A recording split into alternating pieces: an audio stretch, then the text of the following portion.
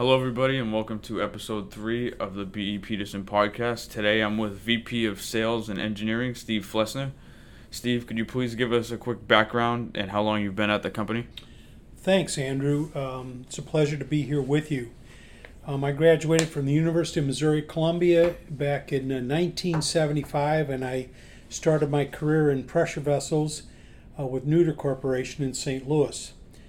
My wife's from Boston, so we moved back here in 1989, and I've been working for BEP nearly 26 years.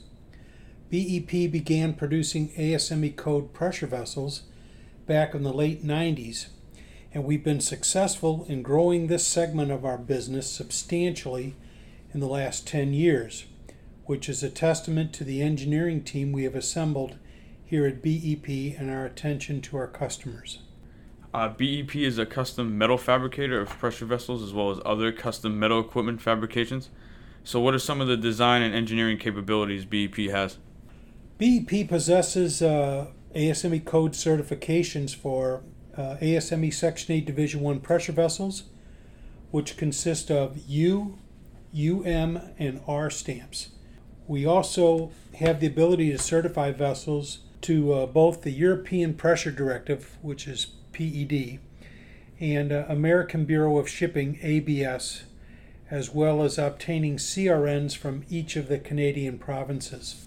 We're also ISO 9001-2015 certified.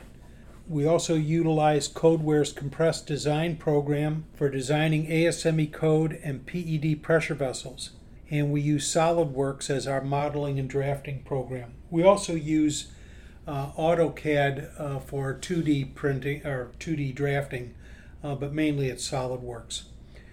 We also employ outside engineering design firms for special design analysis such as finite element analysis, commonly referred to as FEA. What criteria is used to determine if a vessel needs to be ASME code stamped? Well, the basic guideline is that any vessel which has a design pressure of 15 psi or higher must be ASME code stamped. There's 48 of our 50 states are actually code states, which by state law requires ASME code certifications in their building codes. PED, ABS, and CRN certifications each require that some form of an approved design basis be used for obtaining the required certifications, and ASME code is a recognized and accepted standard throughout the world. So how does one go about getting a pressure vessel quote from BEP?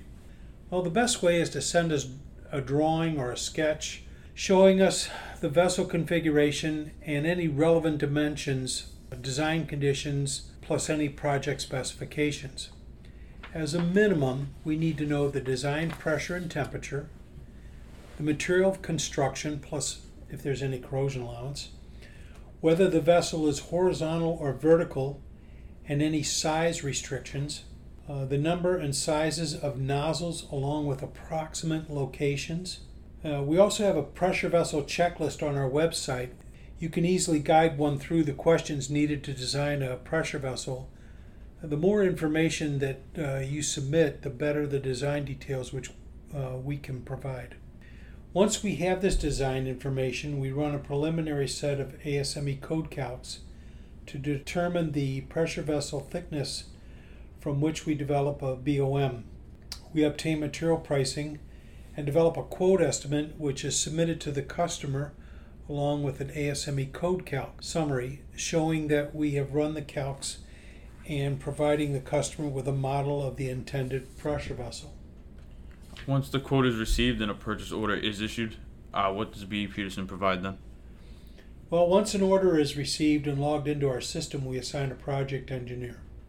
The project engineer is the person responsible for reviewing customer specifications and rerunning the ASME code calculations, making any changes requested by the customer.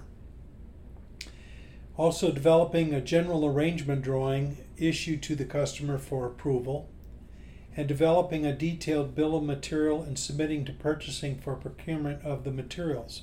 At the same time, the shop production people are loading their project into the fabrication schedules, which include material lead times and any outside subcontracts. Then once the GA drawing has been approved, we can then submit the ASME code calcs, the project job plans, that's the plans with which the unit is going to be fabricated, and the general arrangement drawing to our authorized ASME code inspector, our AI, for review and sign off before being issued for fabrication. Now, how does B.E. Peterson utilize their team of engineers to exceed customer expectations? Well, experience is the key factor in being able to resolve our customers' design needs, as well as managing the lead times of multiple projects. We look at that as demand versus shop capacity. That's really more of a shop operations function, but it's still overall a BEP responsibility. Also, altering specifications upon customer request.